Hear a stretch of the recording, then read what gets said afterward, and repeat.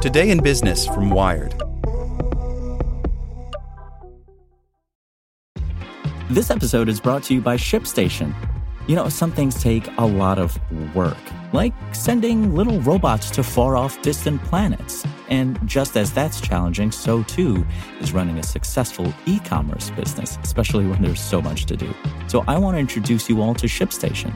Now, I love using ShipStation because of its easy-to-use dashboard, which makes managing orders and printing labels a breeze and super smooth. Oh, and the customer service is just out of this world.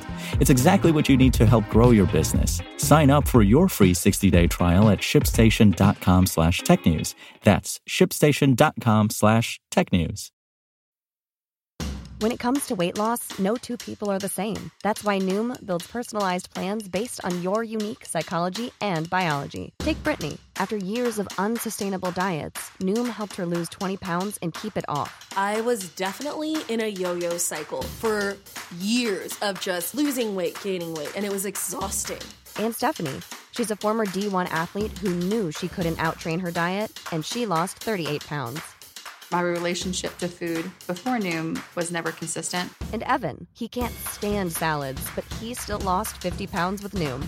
I never really was a salad guy. That's just not who I am. Even through the pickiness, Noom taught me that building better habits builds a healthier lifestyle. I'm not doing this to get to a number. I'm doing this to feel better. Get your personalized plan today at Noom.com. Real Noom users compensated to provide their story. In 4 weeks, the typical Noom user can expect to lose 1 to 2 pounds per week. Individual results may vary. Welcome to the spoken edition of Wired. Spotify shunned an IPO. Now it's just another public company. By Aaron Griffith. Spotify's successful direct listing could change the way tech's unicorns go public, possibly even saving them some money. But let's not get self-righteous about it. This is still capitalism.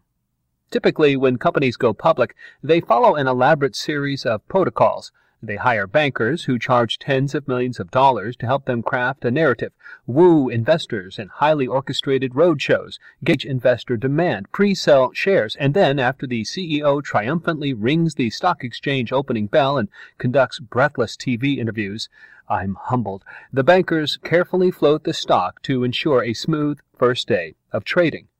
Spotify's direct listing skips all of that. It's an unusual form of going public, typically used by small companies, not high-profile consumer-facing tech firms valued at $29.5 billion.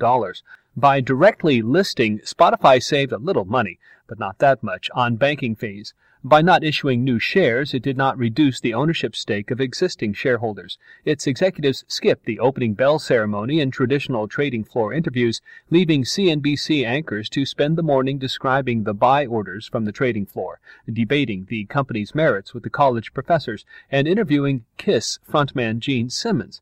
Simmons praised Spotify. The Swedes have figured it out before bemoaning the sad state of record labels. Despite fears of a volatile, unpredictable debut, shares opened at $165.90 after several hours of negotiations. And despite the lack of bankers on hand to smooth out the price, the stock did not immediately tank or spike. CNBC commentators expressed surprise that the process was more orderly than some regular IPOs. The transaction highlighted the emerging cracks in the IPO industrial complex. Like several other tech unicorns valued at $1 billion or more, Spotify does not need most of the trappings of a traditional IPO. It has already been behaving like a publicly traded company, reporting its financials publicly in Europe. It has raised all the capital it needs from private market investors, $2.7 billion, including debt and secondary transactions, according to Crunchbase. It has plenty of name recognition among investors, and it even lets its investors sell their shares on the secondary market prior to going public. Spotify is not the first company to attempt to disrupt the IPO process.